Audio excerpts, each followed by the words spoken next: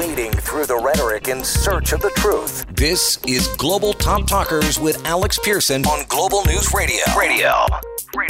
We got lots to get through, so let's bring them in. We got Scott Thompson over at Global News Radio Hamilton, 12 to 3. Hello there. Hey, Alex.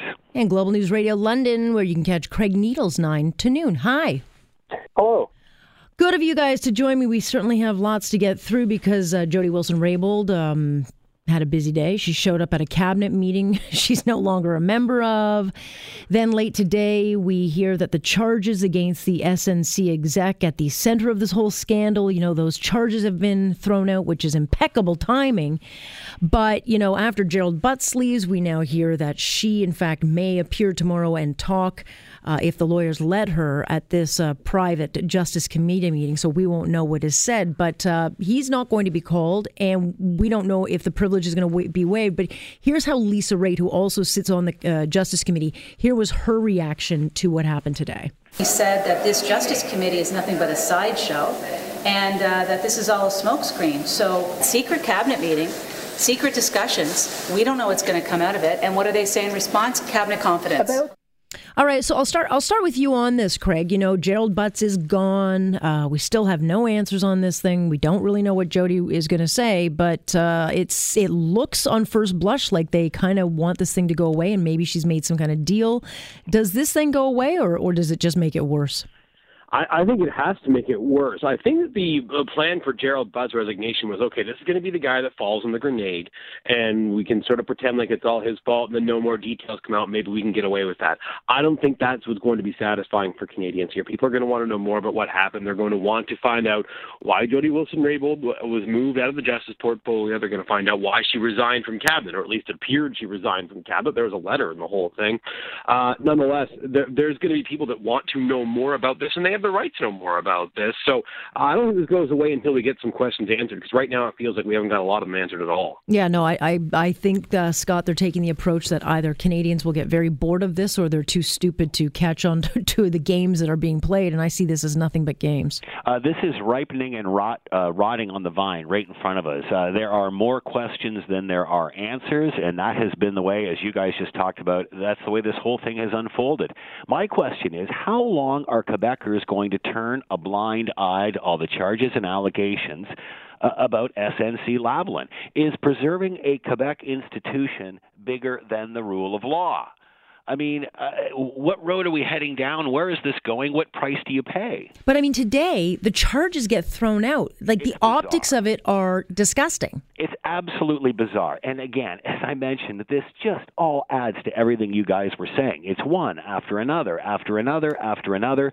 And there's been, we still don't know why. As Craig said, the AG resigned. We don't know any of the answers to these questions, and all it will take is one or two, and we'll know the whole story. But at what point does the government fish or cut bait when it comes to this corporation? I mean, come on, it's you wave the Quebec flag at what cost? Yeah, but I mean, Craig, look, if she even attempts to go back into cabinet and make some kind of deal with Trudeau, I got to be honest, to me, she would be going from hero to zero in about a millisecond. Yeah, pretty quickly, unless they wanted to say, hey, this whole thing was Gerald Butts' fault.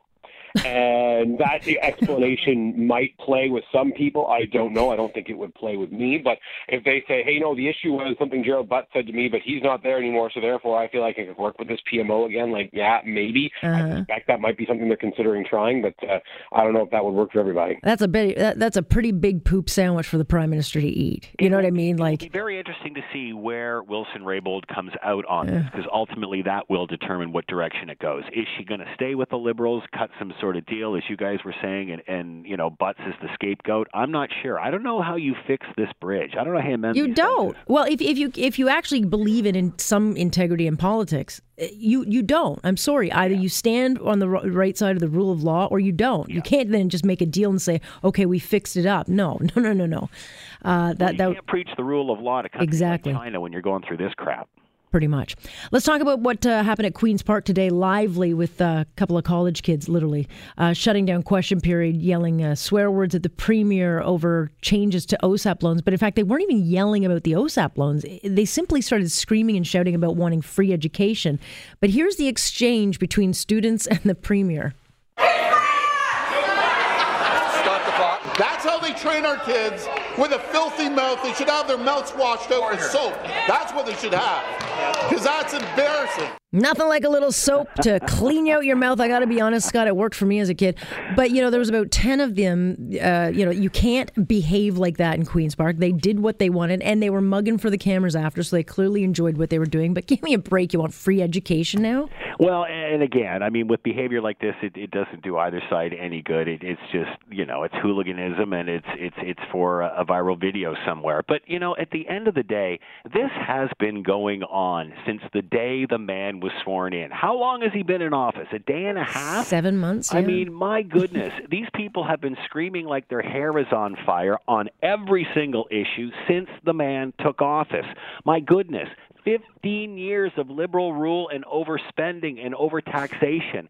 This is what we're dealing with. Can we relax and let the government do its job?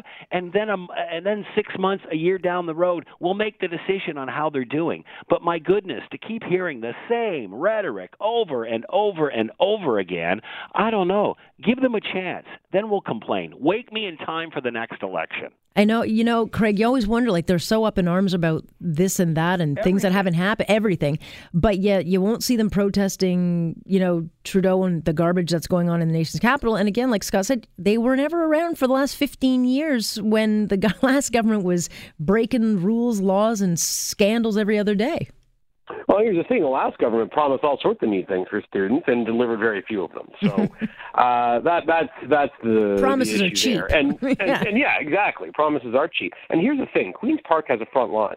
You can stand out there and scream whatever you want. I truly don't care. If you want to scream about free tuition, if you want to scream about how Doug Ford's ruining education, fill your boots. But the actual chamber during question period is not the place where you do it. No. Well, we'll see what happens, but they should probably pick their battles on this.